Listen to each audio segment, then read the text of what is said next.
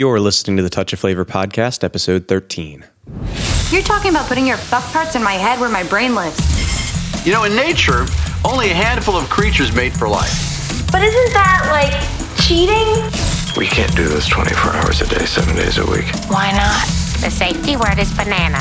It is so refreshing to be with someone who likes to fuck outside the box.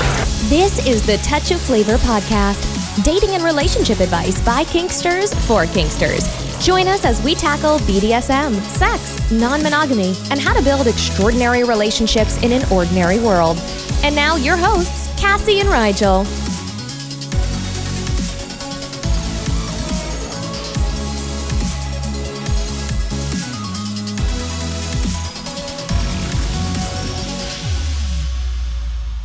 So Cassie, why don't you tell me what we are talking about today?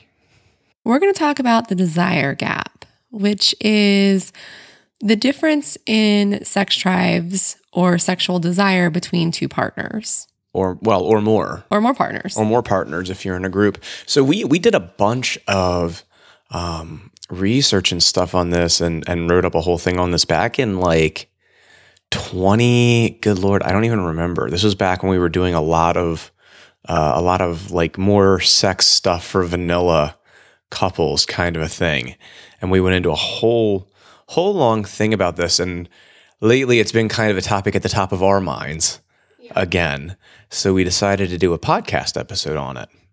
And why has it been on the top of our minds, Cassie? Because there's definitely a large desire gap in between the people in our triad. You and I, Rigel, are fairly high sex drive people. Our partner is not. And she's not like ashamed of that. Like she's kind of proud of it. She's like, I have less sexual desire. That's who I am and deal with it. So, it's been on our minds because we're horny people, I think. Yeah. Well, so it's interesting. So, I mean, I don't really have a lot of the background, I think, outside of the kink world to say like higher desire, lower desire. What I can say though is that, in the time that we've been, doing open relationship stuff, which is 10-ish years now, more, I think we've had two partners who have been kind of in the same kind of range that you and I am when it comes to desire and sexual compatibility, like in terms of how often they want to do stuff. And, for the most part, there's been a pretty significant difference. And we've been fortunate enough that we've always had each other to vent on. Yes. Actually. Yes. But it can cause problems in relationships. And it has caused, it's caused issues in our past relationships, particularly before we figured out, kind of good ways to deal with it, I think. And I don't want to say it's caused problems in our current relationship, but it's definitely caused some discussion and some concessions, maybe. I don't know if concessions is the right word, but it's caused us to try and figure out how to go about things. Yeah, I think in our current relationship, we all have very good communication, and it hasn't really been a problem, but we have been working on trying to make it something that's more workable for everybody that's involved. And we're not really unique. Like, there has been studies that show that like a third of people have a desire gap with their partner. And I disagree with that. And I think we talked to Dr. Zahana about this a little bit. And I think that third, did the third come from her? Or did she say 50? I'd have to go back. I don't remember what I do remember is that when she said that, I asked her, are those studies, when you say that, are those very significant differences? And she said, yes, those are differences to the point that it's causing relationship problems. Because I personally think that there are differences in every relationship in desire, and even in relationships that are very compatible in terms of sexual desire, like you and I. It still can be incompatible based on like, the particular time, like who's not feeling well, who's exhausted, who's got stress going on, so that stuff can vary not only person to person, but also with the same people day to day. And yeah, I think that that number is definitely based on the huge factors, like the huge, like we're going to break up, and people like to ignore that there is desire gaps when things are okay. because then it makes them have to have those conversations of, well, I really want this more than you do, or I want it less. And it's easier to ignore. And what ends up happening is it just ends up festering underneath the surface rather than people actually having the conversations while things are still good before they get really bad. I mean, you need to look no farther than the rate of cheating in the world, I think, to kind of get an idea of how important, sexual compatibility is. And I don't think it's just the cheating. I mean, look at married couples who just bad talk their partner in either direction. Oh, he's a horn dog and a sleazeball, or she's, what is the word that people like to call for women? Frigid. That's the word I was looking for. Frigid. So even if there isn't cheating going on, there is harsh, nasty feelings. Bad feelings. Yeah. And I think that comes from the fact that we all want to be satisfied, no matter what it is, whether it's more sex or less sex. Or different types of sex.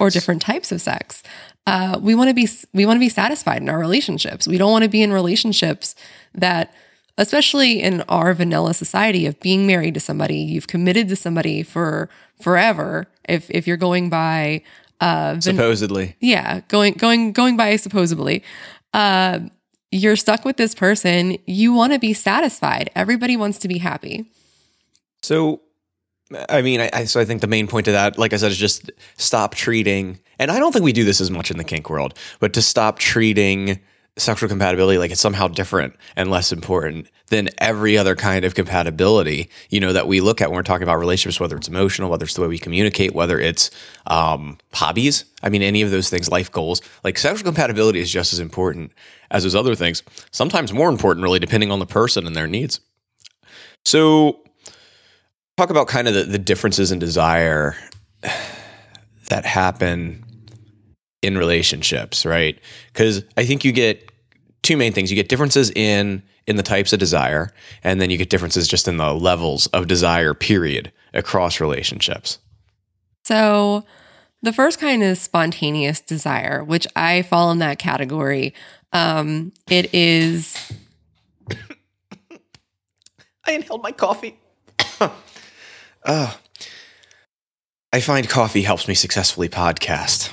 Less so when I'm choking on it. Go ahead. It's more typical in male folk. A lot of times people believe that, to have spontaneous desire, you have to be a man. That's not true. But it is demonstrated usually with male folk. And it's where you're like sitting in a chair and you're like, I'm horny. Like, you don't have to really have anything triggering that sort of response to wanting to have sex or wanting to do activities. You just randomly want to do it. Then there's responsive desire, which is usually more seen in women folk.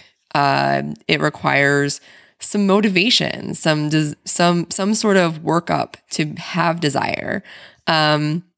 Sometimes it's, some kind of romantic interaction, such as starting the sexual activity, or it could be other things like taking a warm shower or whatever, but having to trigger that desire somehow. Yeah, I tend to define it like spontaneous as people who want to have sex now, and responsive desire is people who want to have sex once you start. Like, they don't think it, like, they're not thinking about sex. Like, when you have spontaneous desire, you're like, sex, like you, all the time.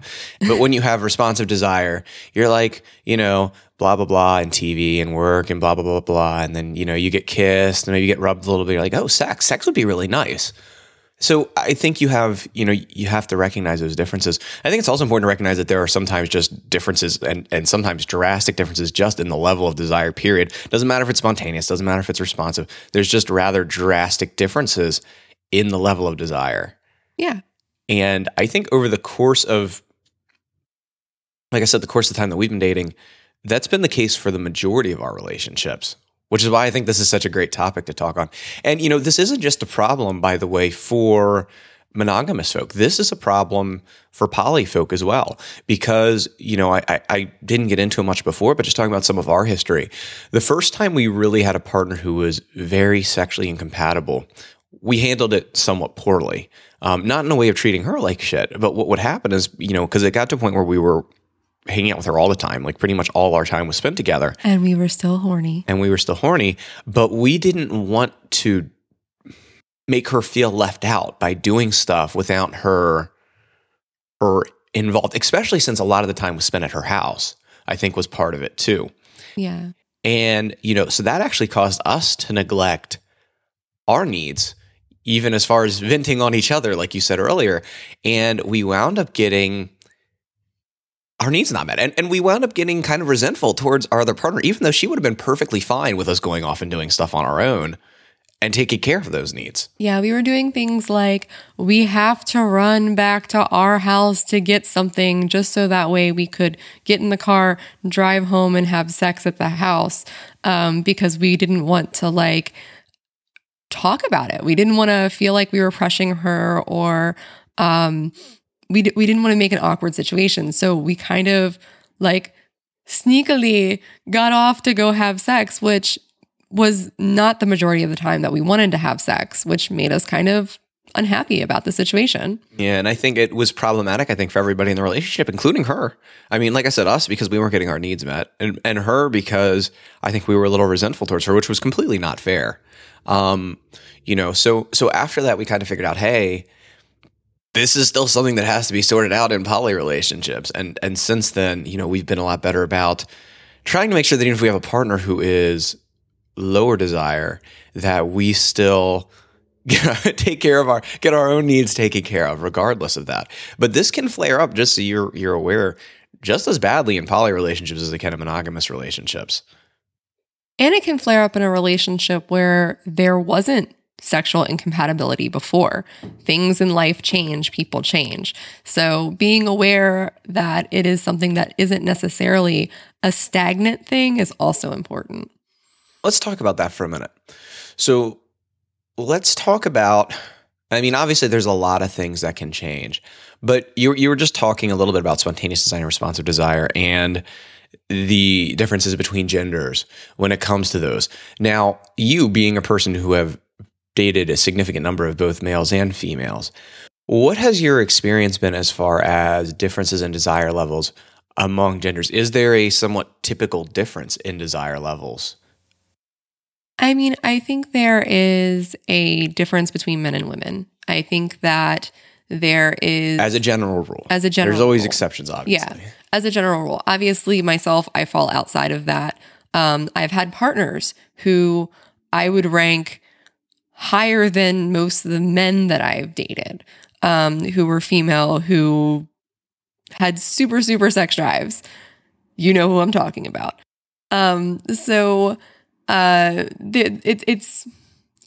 There is the general idea, I wouldn't say general rule, that yes, women tend to have less of a spontaneous than men do. And I would say as far as the amount of desire, I think that one's an interesting one. I'm not so sure if it's completely a not as much desire. I think there's probably a little bit of a lower desire with some women. But I think sometimes it's also a difference in what kind of desire. I think for women, they would be much more amped for things like getting their pussy eaten sometimes rather than just PIV, or or other sexual activities. So I think there's also sort of that gap in what kinds of desires. I think that you're definitely going to have, and we're going to talk in a minute about how to deal with a gap that exists. And I think that you're definitely more likely to deal with a gap if somebody's needs aren't getting met during sex, right? Yeah. Like if you're a woman and your needs aren't getting met during sex, I think it's much more likely that you're going to develop a gap where you're not really interested in sex in the first place. So I think that's an important part of it. But let's talk about one of the issues though that always boggles my mind, and you and I have had conversations about this many times, right? Obviously, there's always going to be somewhat of a gap, but you want to try and avoid winding up in a situation where that gap is very wide and is causing, serious issues in a relationship.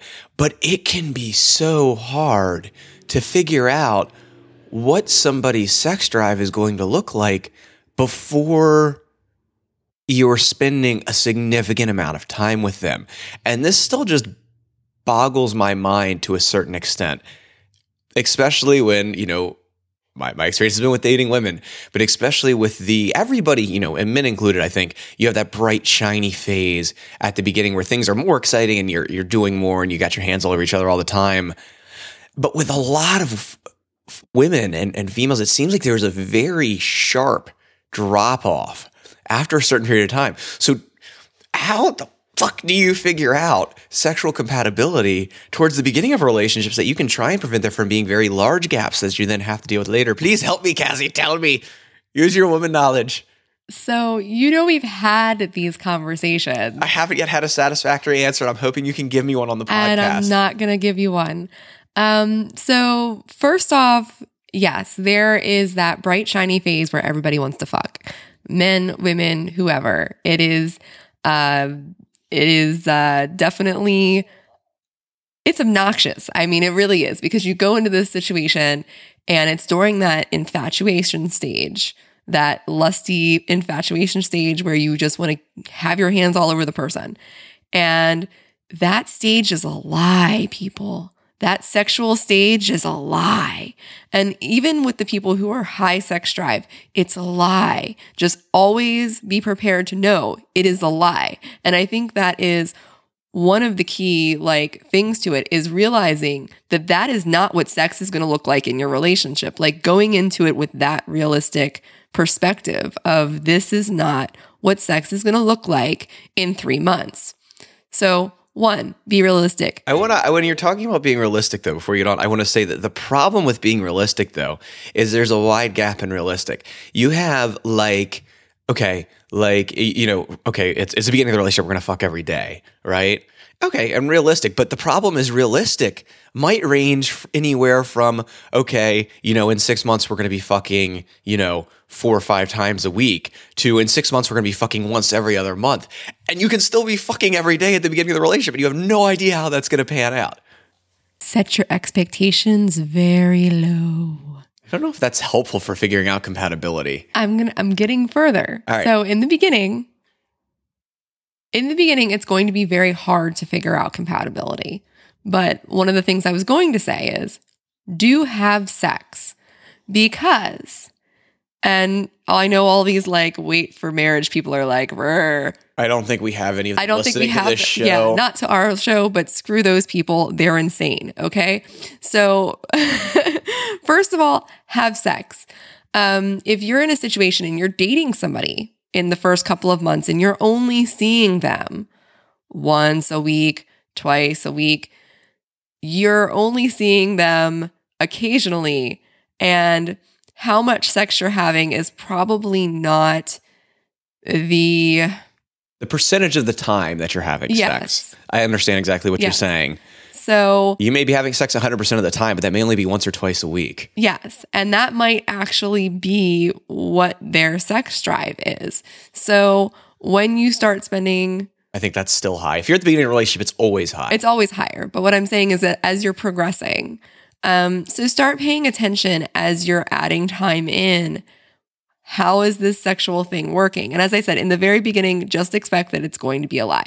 There really is not a hard, fast way to know what someone's sex drive is until you've put time in and until you have had sex and you're spending time with that person and really seeing how you interact. Now, there is a few things that you can be helpful. But that's kind of the catch-22. That's kind of the catch-22 of the whole thing, right? Is that you want to be with somebody who's sexually compatible, but it's almost impossible to tell up front if they're sexually compatible. And that's 2 reasons. A, it's the bright, shiny effect. But I think also on a lot of people's part, there is a decision, consciously or not consciously, to portray themselves as being more sexual because, that's what people want. You know what I mean? But again, then you're kind of fostering that incompatibility. So if you are one of those lower sex drive people, right? Obviously you're going to have more sex up front just because, but for the love of God, do everybody involved a favor and don't sit and talk about how much sex you love to have and this, that, and the other. Well, no, in all seriousness, because it's hard enough to figure out compatibility to begin with, and you're making it more difficult? Yeah. That was going to be one of the things that I was going to talk about. I just have to. So one of the things I was going to say is if you are a low sex drive person, and you know you are, and most likely, honey, you know you are, like you have had relationships, you know how much you masturbate, you know what your sex drive is. And if you know that you're a low sex drive person, be honest about it. And it might actually be even helpful in the beginning stages of being like, I know right now I can't keep my hands off of you because we're in that bright, shiny phase, but I have, this is how much sex I really realistically have in my life. This is really what my desire looks like. And having that honest conversation, not on your first date, not on your second date, but maybe a month into a relationship when you're actually seeing somebody over and over again, or 2 months in, to explain that this might not be what sex is going to look like with you forever. The other thing is, as far as kind of like scoping out your partners, if you know your partners before you date them, that can be helpful. Like if you know them in the kink community as a slut, and I'm not saying that in a negative, I'm saying that as a positive. Sluts are awesome. But if you know them sluts are just people who know what they like. Yes, sluts are just people who know what they like. But if you know them as someone who is a little more on the, I like to get jiggy with it constantly, most likely they're someone who's going to have a higher sex drive. So there are some things that you can do as far as trying to kind of screen your partners. But if you're meeting somebody that you haven't really had a lot of interaction with, don't know a lot about, the beginning phase is not always clear. And what you can do as, either partner is be honest about what your sex drive is. So it's funny that you say that about like knowing people from, and I think it's important to realize that you are, and this has been kind of a hard realization for me, but that you are not special when it comes to that, right? And because I think that when we tend to be newer to this whole game, especially of non-monogamy, we're kind of like, okay, but maybe they have a low sex drive because nobody's really taking care of them sexually. And if I'm just to take care of them sexually, they're going, it really took me a long time to figure out that like if people were getting fucked good, they still wouldn't necessarily want as much sex as me. It took me a while to figure that out. You're sitting here laughing at me because you know it, because we've had this discussion because I have a higher sex drive and I've been with you and, and in our relationships, we've been fortunate enough to have some people who are compatible, that it's just hard for me to conceive that people just wouldn't want sex if the sex was good. So I think that's one thing. And it's funny because when you were saying how like, how people are is how they're going to be, we were having a conversation recently with our partner and one of her friends, and our partner was talking about how she isn't having that much sex. And her friend was like, I'm sure it's you. Like, I've known you for years and I'm almost certain that it's you. And, but people, that's what I'm saying is exactly what you said, which is you're going to eventually, granted, if you were, the reason you weren't having sex in your past relationships is because the sex was really bad, right? Okay, maybe, if you're with somebody who's taking better care of you, you're going to, but as a general rule, eventually you're going to revert back to that mean of this is how much you tend to have sex in relationships. Yeah. And I always found this conversation with you to be hilarious. That's because you were a lot more sexually experienced than me. Yes. And, no offense, but I also saw it as almost like an arrogance thing. Like, if I was able to give them good sex, they will like it. And they'll want more of it. And for me, I would sit there and be like, no, that's not actually the case. But it wasn't arrogance so much as just a complete inability to conceive of why people wouldn't want to have sex if it was good sex. Well, I'm not saying like intentional arrogance. I think it's more of from your perspective, because you're that more desiring partner and the more spontaneous desire partner, you see sex as something that, why wouldn't you want it? Yes, if it was good, why would you not want it? I don't understand. I still don't understand. So, and that's the thing is you have to come to a place with your partners of understanding that you may not understand where they're coming from.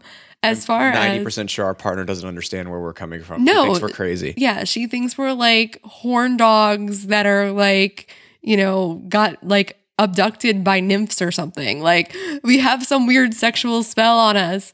But coming to the realization that you might not understand where your partner is coming from and that it's okay. It's okay. But so what are some of the things you can do to scope it out beforehand? Because this is another discussion that we've had several times. Like, oh my God, how can we figure this out? Like to scope out beforehand, like maybe if you are, I think if you are the lower sex partner, I mean, I don't know if you need to scope it out as much. I'm disagreeing with you. Go ahead, then disagree. No, because here's the thing. Especially when you go into those typical gender ideals, women expect that men are going to have a high sex drive, that no matter what, they're going to be horny little dogs. And that's not true. Men are a gamut of, anywhere from, I had a guy who I dated who I was like, I don't understand why you don't want to have sex. Like, I didn't understand it. And really where I was coming from, because I was younger, was you're a dude, you're supposed to want to fuck. Like, that's where it's supposed to be. So really, that's not true, because the assumption is if I am a woman trying to date a man, this man is going to want to fuck me. And that's not necessarily true. You might want to scope out somebody who, especially if you're the lower desiring partner, who might be at the lower end of that spectrum versus somebody who is at the very high end of that spectrum. So I think it is just as important to be aware and to try to figure that out up front as it is somebody who has a high desire and is looking for someone who's going to be compatible with you. Okay. But what are some things that you can look for, since we're admitting that drives aren't the same at the beginning? What are some things that you can look for to kind of indicate where a partner is going to land eventually? I know one of the big ones you and I have talked about, I mean, the two big ones that you and I have talked about is either knowing them or talking to their partners or their friends or things like that about how they usually fall. And the second thing is, do they masturbate? Yeah, I think if that is one of the things that I use as an indicator is if you don't ever please yourself when you're single, then most likely you're not really that interested in being pleased while you are in a relationship. The amount of spontaneous desire or the amount of horniness in a person is still reflected when you're a single person, as far as wanting to do stuff with yourself. Like if I was single, I would masturbate a lot because I would need it. And when I've been single, I've masturbated a lot. It kind of helps the safety of everybody around you, then I'm sure. But and I will. That's held very true. So like I think the partner that we were talking about earlier, where she had a lower sex drive and it wound up, we didn't handle it particularly well. I think one of the first things that you saw as a warning was when you went there and she didn't have any sex toys. Yep. And Cassie's like, "Where are your sex toys?" She's like, "I don't masturbate." And Cassie's kind of like, "Fuck." Yep. I was like, oh no, this is a person with a lower sex drive. So that can be an indicator. As I said before, your interactions with them, especially if you're in a kink community or a poly community or a swing community, seeing their interactions prior can be very helpful. So I mean, those are some good indicators. Again, that's not necessarily going to be the easiest things to be able to detect up front, but keep your eyes open, and on your part, be honest. And that'll hopefully allow your partner to be honest about themselves as well. So I want to move on to how you can deal with desire gaps in a relationship. I want to add one more thing that I think is can be kind of important for people on the lower end of the sex drive scale to understand, which is for people like you or me, it isn't just our need for sex in our relationships isn't just about like sex or about orgasming, right? Like, because if that was the case, we could just go masturbate. I mean, granted, it wouldn't be nearly as good, but we could just go masturbate. It's but I think for a lot of people on the higher end of the sex drive scale, like it's not just about sex. Like, it's a sign of like how healthy your relationship is. It's a way of connecting.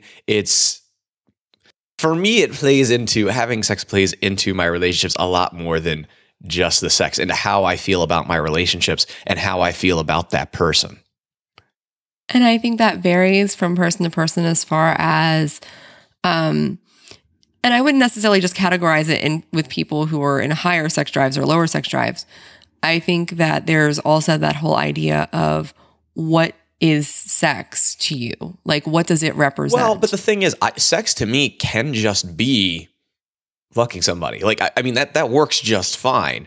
But when I'm in a relationship and I'm not having sex, I do feel less connected to that person. And less so even though I can just go out and fuck somebody, it still can affect the way that I feel about a relationship that I'm in. And I think that just can be important for people to understand that it's not always, because I think sometimes, like, talking to our partner who is on the lower end, she's like, it's just sex. Like, basically, it's just sex. It's like, but it's not just sex to me, right? It's other things. It's other things as well. Well, that was one of the discussions I was going to have while we were talking about sort of like dealing with the differences in compatibility. Okay. Well, then why don't we move on to talking about dealing with compatibility then, and we'll hit that when we get to it.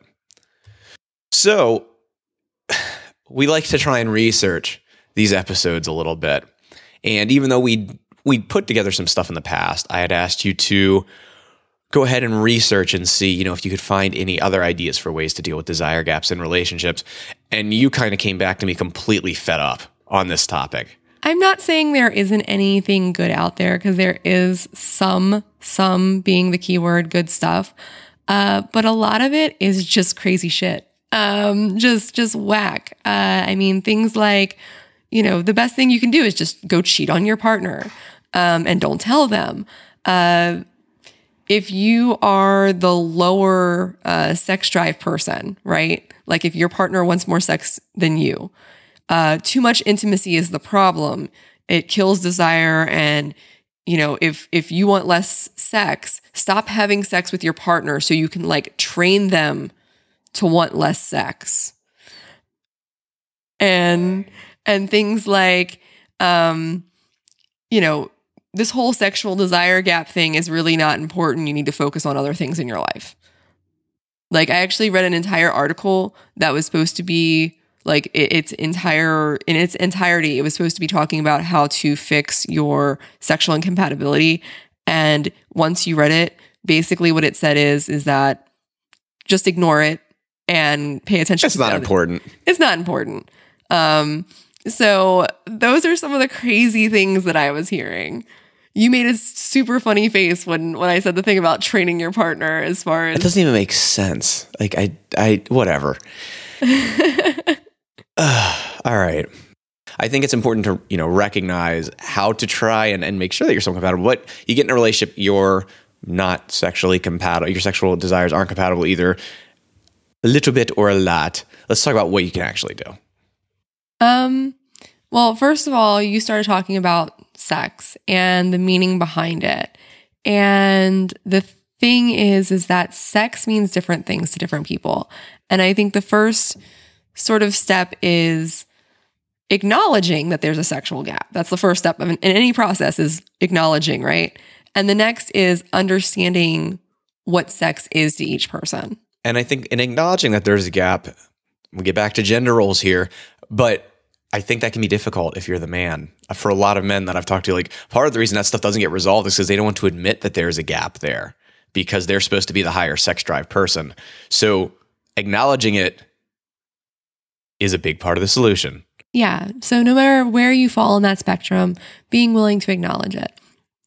The next is understanding what sex actually means. Like, does it mean love and affection? Is it something that you tolerate because somebody wants you to do it? Or is it something to escape your problems? Or is it something that is just physically fun? Like, what does sex mean to you? And if you have started associating sex with being something like a way to escape other issues, or it's something that you just tolerate for someone else, you might need to evaluate those things before even going any further. Okay. Can you just talk about that for a little bit more so I understand more what you're talking about? So if you're tolerating sex in your relationship, basically you're using it as kind of like a bartering tool. Like, I'm giving sex to someone because I want them to stay committed to me, Or I know if I have sex with my partner today, tomorrow they'll go get me flowers. Like, if you're doing it just because it's something that you tolerate, even if it's something that you just tolerate for the factor of wanting to make your partner happy, it can make your desire to want to have sex even less, because basically you're making it a job all the time.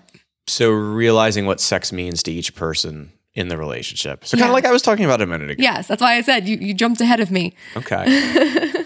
All right. And so, and I think it's important, again, to realize that these differences exist in every relationship, right? And there is always going to be a gap. And there's nothing wrong with your partner having a lower sex drive or a higher sex drive. Or with yourself, right? Or with yourself having a lower sex drive or a higher sex drive. Now, that may be an incompatibility, but that isn't because there's anything wrong with anybody there. Different people have different levels of sex drives. Like you said, there are some more typically gender-oriented differences, but there's also a lot of deviations from those, those typical things. And it's important not to either blame yourself or blame your partner or think it's some kind of a problem, that there is an incompatibility there. And not to think that it's a sign of there being anything else wrong with your relationship. Then there just being an incompatibility or a difference in the levels of desire. Yeah, which kind of is like the next thing is like, you need not to blame or shame your partner for who they are. Like, each person's going to be different, and it's not something to make someone feel bad about. So, it's not about who's wrong in this situation. And I think that's what a lot of people fall into, is this idea of you're either wrong for wanting something or you're wrong for not wanting it. And it's not a matter of wrong. It's a matter of difference. And with difference comes the necessity to compromise on these situations. And I find compromise to be an interesting topic when you talk about this, because on the one hand, it's so necessary, right? And anything where you have a difference in your relationship, that you can compromise. I mean, you can't always compromise, but that you can compromise is important to make it work. But I always, even knowing how important it is, I always feel weird about compromising when it comes to sex. And especially as a person who tends to be, on the higher end of that sex drive. Like, I especially always feel weird with somebody agreeing to have sex more than they necessarily want to have it. Okay. So what I'll say about the compromise is you shouldn't be compromising and doing things that you absolutely, absolutely are not okay doing. So if you're not okay having sex with somebody at all, don't have sex with that person. But if it's something like, for me, I would prefer to have sex once a week. My partner would prefer to have sex twice a week. Let's compromise in the middle. That's different. How do you have sex 1.5 times a week? Yeah. Is that like a half bath? That is like a quickie. A quickie. Okay, go ahead. So there's a difference between compromising that way and being like, I am completely not okay with this activity. I am completely not okay with having sex with this person, and compromising having sex with this person or doing an activity that you're completely against. It's sort of the same thing as like negotiating a BDSM scene. It's one thing to do activities that are not necessarily your favorite activity, but not breaking your limits and boundaries. Well, and I think there's a couple things that you can do with that, right? You can, when you're talking about, but it's not just compromising necessarily on the amount of sex. It can be on the type of sex, right? Do something other than PIV. Eat the pussy. Like, seriously, guys. Like, I know you're laughing that I put that in there, but seriously, a lot of people have this preconceived notion, usually penis havers, that sex is I stick my penis in something. And sex is a lot of different activities. So if you want your dick sucked, you want to stick your dick in something, be willing to do something else for it. Like, that's what a compromise is. Be willing to eat some pussy. Be willing to finger your girlfriend. To understand how anybody cannot want to eat pussy, but that's just me. That's you. I know. couple things that we've done with our current partner that have helped out in certain areas is, first off, length of sex, right? So our partner now does not have sex for as long as we do. Yeah, she says we have marathon sex. So like for her, sometimes she'll say, hey, like I want to mess around, but can we just do something for like 15 minutes? Yeah. And we're kind of like, okay. And generally we'll do something with her for 15 minutes and then we'll go do something else. So that's a compromise, like how long you're having sex. And also, you talked about what activities you're doing, but I think there's other ways you can compromise as well. Like just in dealing with the realities of how people get turned on. So like our partner will sometimes not be interested and then watch us doing stuff, and then she'll get interested and hop in. Right? So that is, something that we've kind of discussed and given her more leeway to, like, hey, if you are like, don't start out and then you're getting turned on, like definitely hop in. We will tag you in. And the other thing is, and I don't know if this necessarily falls under compromise when you're talking about types of sex, like especially when you're talking about BDSM, some people have a tendency to get more turned on if there's BDSM activity involved. And I've seen this with quite a few of our past partners as well, including our current one, where if you just ask her to have sex, she's not necessarily going to be in the mood. But if she's involved in a scene and the scene turns to sex, she's a lot more likely to be interested at that point. Yeah. And that's sort of the, broadening your range, like opening up ideas for what makes sex more desirable for that partner. And I think kink is one of those areas that really does help with the partner who is the responsive partner. Like they're being tied up or they're being bound. They're being, things are being done to them. Oh, this is sexy time. Now I'm horny. So that can be a very big help in that area. I feel like a lot of people that we've dealt with who are less sexual or more responsive, that it takes a lot less to get them feeling up for scening than it does to get them feeling up for sex. And another thing that I've noticed on that end is if there's a power exchange relationship involved, and now it depends on the people certainly, but if there's a power exchange relationship involved, I've seen people that they may not necessarily be interested in sex, but if there's a power exchange thing there and they're told that they're going to do X, Y, and Z, that being told what to do can be enough of a turn on to get them in the mood for sex. But that's very person dependent. I do want to throw that out there. I think there's that aspect of, well, where does that come from? It comes from what makes me horny is pleasing somebody else. So it gets into that whole idea of submitting. Yeah, or being submissive makes me horny.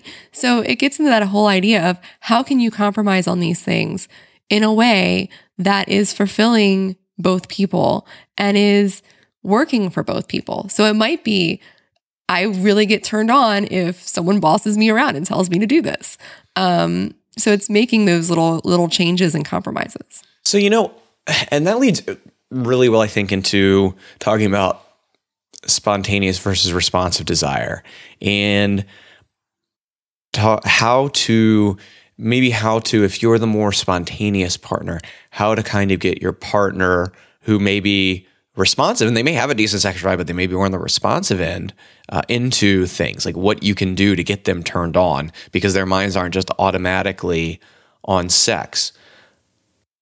I lost my train of thought. I had something else there, but if you want to pick up on that, let me think for a minute and I'll try and find it. I think that comes down to sort of trying different things, first of all. Like if you doing the same thing over and over again is not working, which might be, hey, baby, I want to have sex. If that's not working for you, try a different approach. I found my train of thought, which goes right into what you were saying, which is you need to know what turns your partner on. So, and in order for that, they need to know what turns them on themselves, and they need to communicate that to you. So it's very important to figure out what turns you on and to communicate that to your partners, especially if you're that more responsive desire person. So like for you, not that it takes anything to get you going. I know that me acting submissive or playing with your sides we're pretty much just looking at you. But those things specifically, Those really up the ante for me. yeah.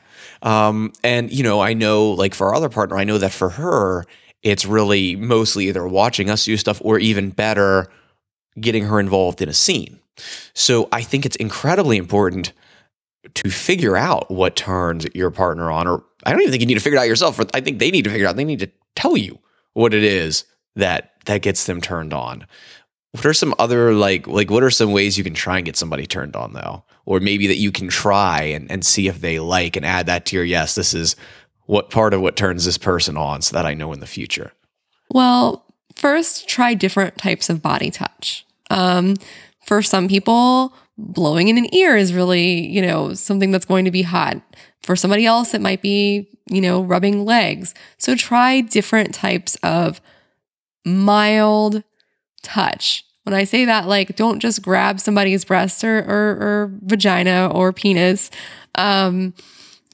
Actually work on different areas that might turn somebody on. Like you mentioned my sides. My sides are not really what people would consider like an erogenous zone. Yeah, but that's because they don't know you. But yeah, once you know me, it isn't an erogenous zone. So try playing with that. And savvy partners will play with Cassie's sides in public where it looks completely innocent and drive her fucking crazy. And it's hilarious. Anyway, back to topic. So are you blushing? Yes. How are you blushing? Because you're making me feel weird about my erogenous zone. So yeah, it's take the time to really explore your partner's body. If you're kinky, try some different ways of incorporating kink into your sexual activities, or do kink without sex first and bring things into it. Sometimes people who are trying to do kinky sexual stuff right off the bat try to make it super, super sexual. So maybe work on kind of slowly moving into things.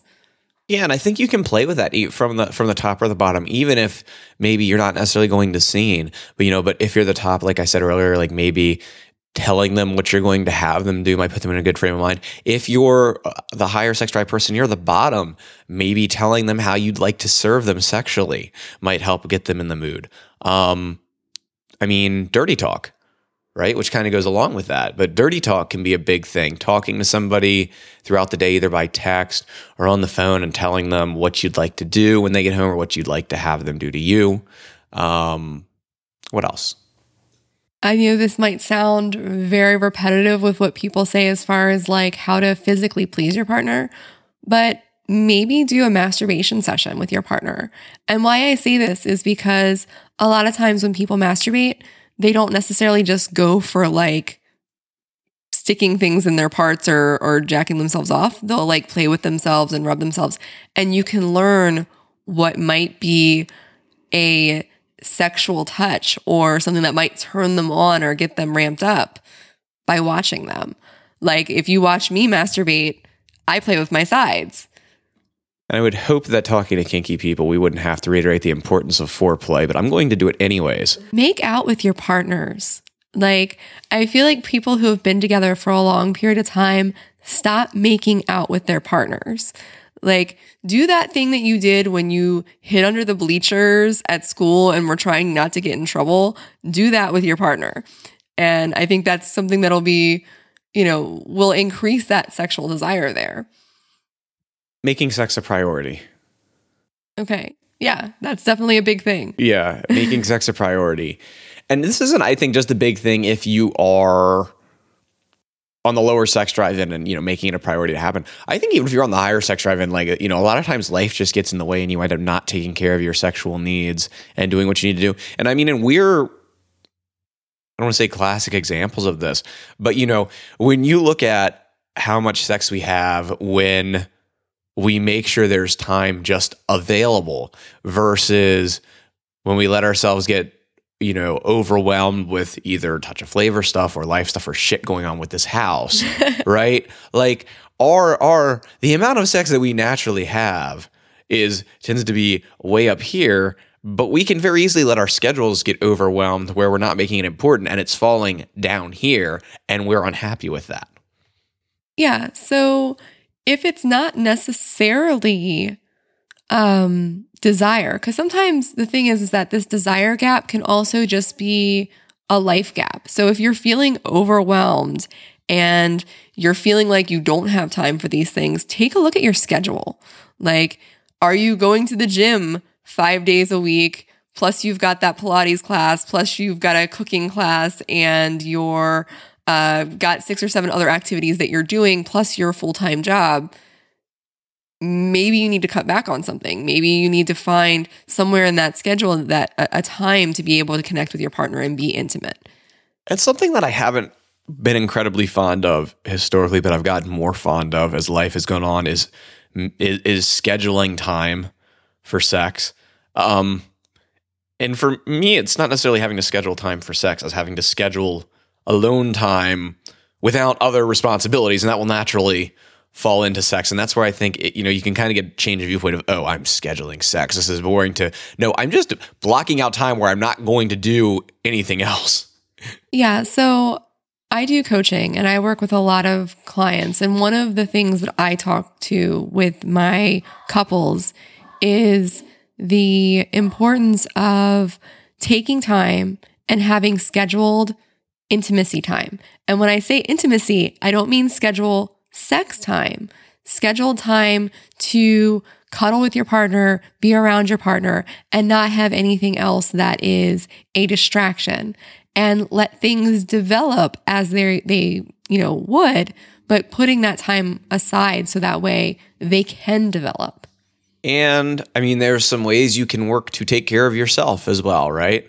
Masturbating being mainly what I'm talking about for the higher. See, and I'm always torn on this because while I will masturbate when I need to, I have to say it doesn't do nearly as much for me as actually having sex with a person. Yeah, so a lot of resources will tell you just go masturbate.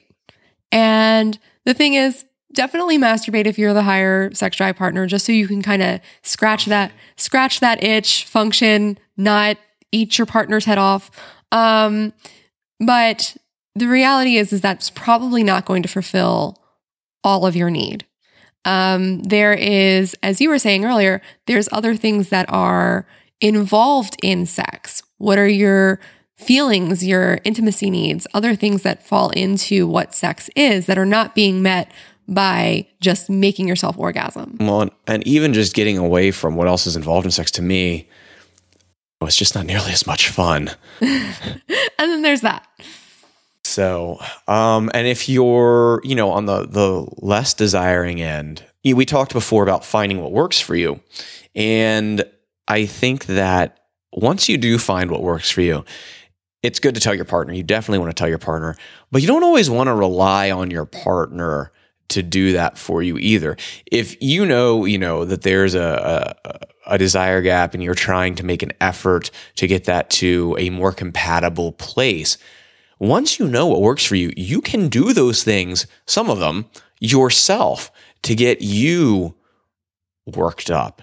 Especially if it's something like, there's going to be the opportunity to have sex with your partner and you want to have sex, getting yourself to the point of, okay, I'm going to do what turns me on before interacting with my partner is helpful.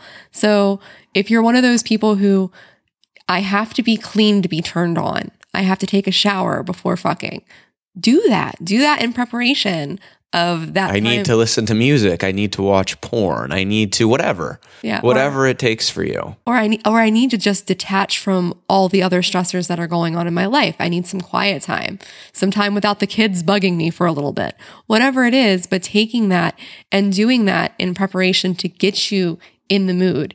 So that way you're not relying on your partner to try to create these scenarios and fix these things for you. And we were talking about masturbating when you're the more desiring partner, but I think it's important to masturbate when you're the less desiring partner. The longer you go without doing anything, a lot of times less interested. Once it gets past a certain point, right? Like the first couple of days, you may get kind of like more and more, but then after that, like the longer you let it go, the less interested you get.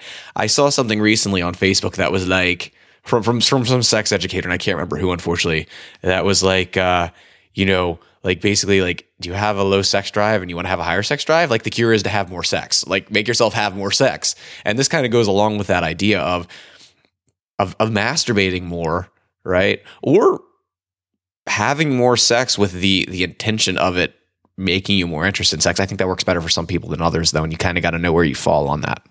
And I think that falls into that whole sex looks like a lot of work when you're not reaping the benefits of it. So like as a low desire partner, just speaking with our partner, like I've got to take a shower, I've got to get myself, worked up, I've got to do this. And it seems like a lot of like work, but if you have an orgasm here or there, you're like, wait a minute, that work has a hell of a payoff. But the longer that you wait, like you start forgetting how awesome that payoff is to actually do things. And also just chemically, your body forgets. Like, you got to remember that sex messes with our endorphins, messes with our serotonin, all those things. So when you have orgasms and you do this stuff, your body's like, hey, this is awesome. But if you haven't had it in a while, your body's like, yeah, it's a lot of work. And I think while you're doing all this is important, we're talking about how to deal with this, to keep in mind kind of the mindset of trying to have compassion and understand how the other person feels in this situation. Because like, as somebody who tends to be the more desiring partner, a lot of times, it's easy to feel like you're being pushy or trying to get somebody to do they don't want to do. And that's a really icky feeling a lot of times to be, trying to, at least for me, but feeling like you're pushing somebody for sex that they're not interested in. Yeah, that sucks. Like, you can also feel like rejected too, right? Like if you're somebody who connects sex with being desired and affection in your relationship and things like that, you can feel rejected and like kind of down on like what's wrong with me that your partner doesn't want to have more sex with you. Yeah, you can start to internalize it as a problem with yourself versus your partner's level of desire. You can start to kind of take that in and think there's something wrong with you. So be compassionate towards where your partner is coming from. And on your part, as we said before, don't be blamey, don't be nasty, but try to explain things from your perspective in either a non-pushy way or non-abrasive way. And if you are, able, try to, use it as a way to connect with your partner rather than showing like rejection towards your partner.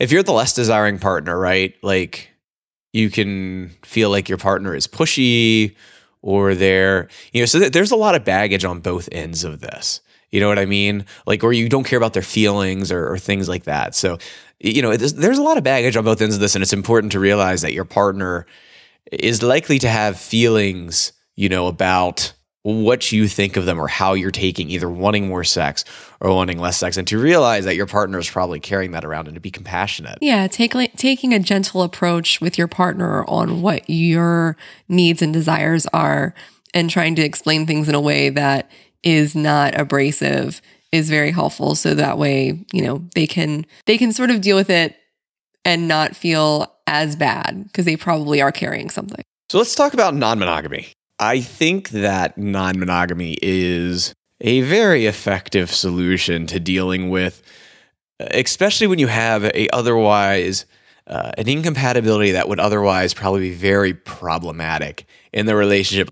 And I think that non-monogamy is one of the ways that you can, maybe one of the only ways that you can overcome a very severe incompatibility in the desire level in a relationship. So the thing is that like the vast majority of Americans identify as monogamous.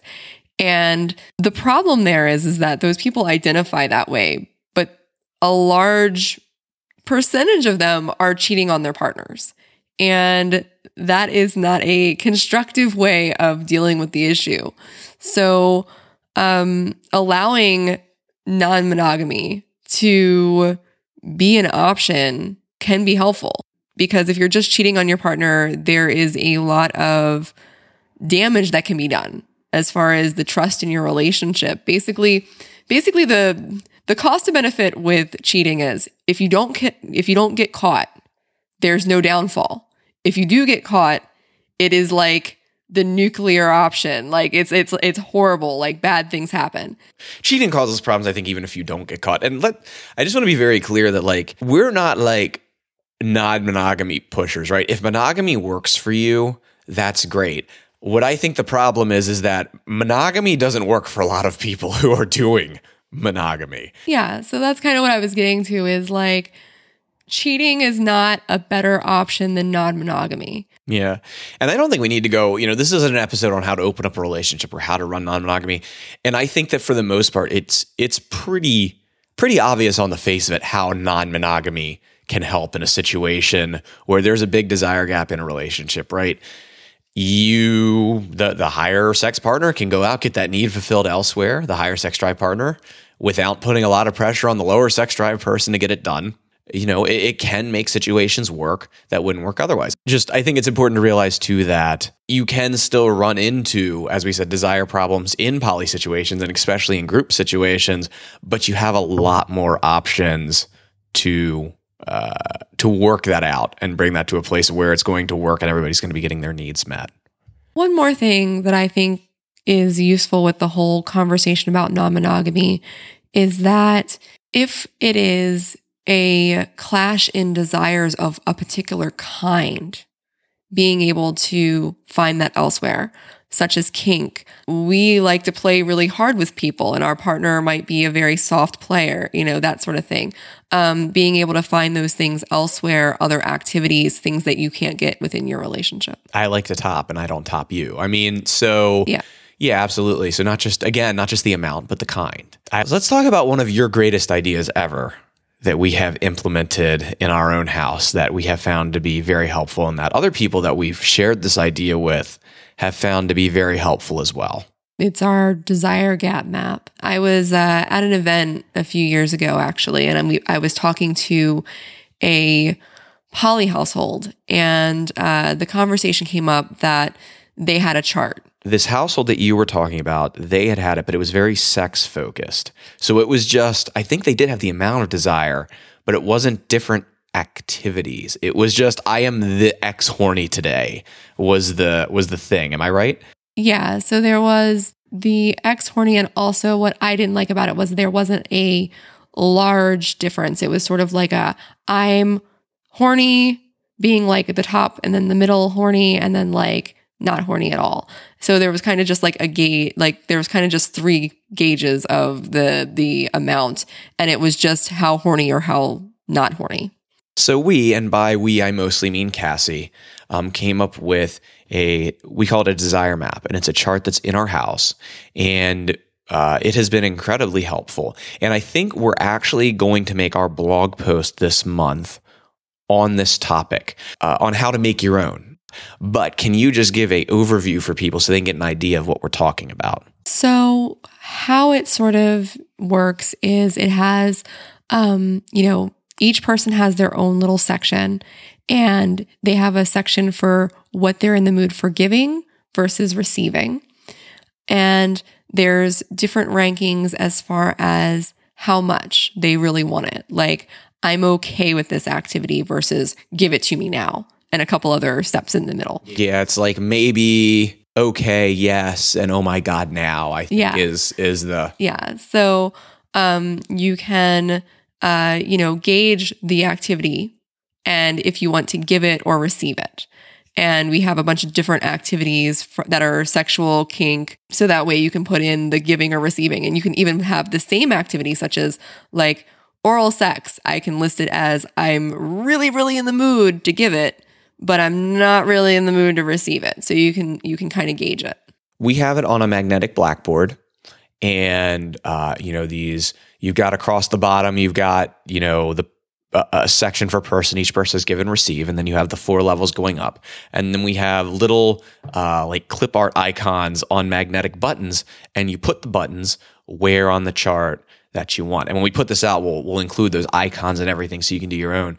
And the way that we do it is each person, who lives in our house keeps their button up permanently. And then other partners who come and go have, buttons and they'll put the buttons up when they come and take them down when they leave. But it's really helpful for a lot of reasons when there is a desire gap in a relationship, especially I think when you have a larger one than you and I. I think it's also very useful as far as figuring out sort of what people want to do.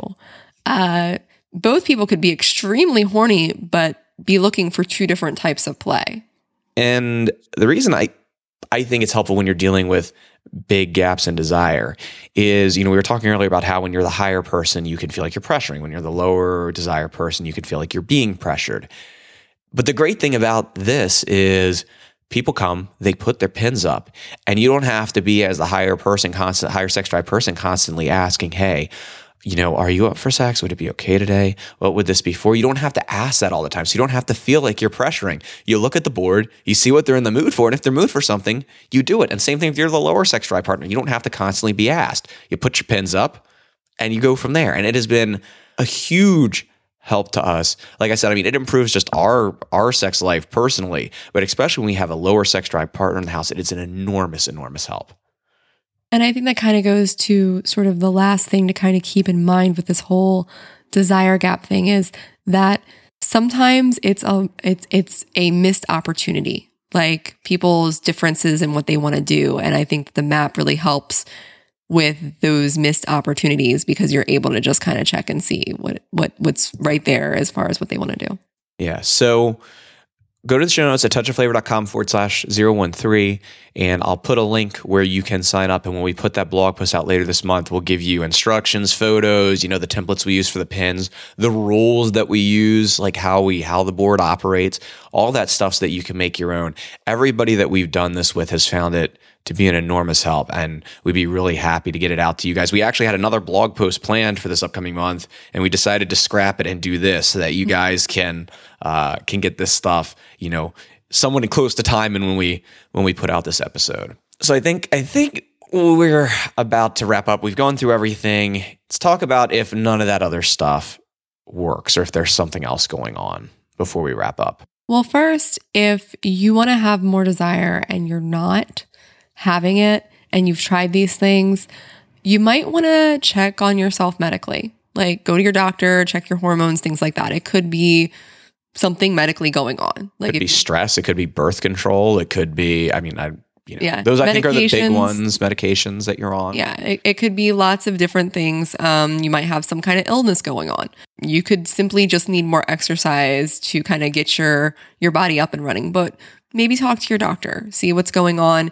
If you really, really are trying to get your sex drive up and you can't do anything with all these sort of tips to change that, you might want to talk to your doctor. Yeah, I do want to say, I want to address stress. Like, since you actually just said that, just be aware, it doesn't matter if you're higher sex drive person, lower sex drive person, stress kills sex drive. I'm not just talking about mental stress, physical stress, not taking care of yourself, being exhausted, not feeling well, being exhausted essentially, so taking care of yourself can lead to an increased sex drive, whether you're talking about getting more sleep, whether you're talking about improving your diet, whether you're talking about exercise.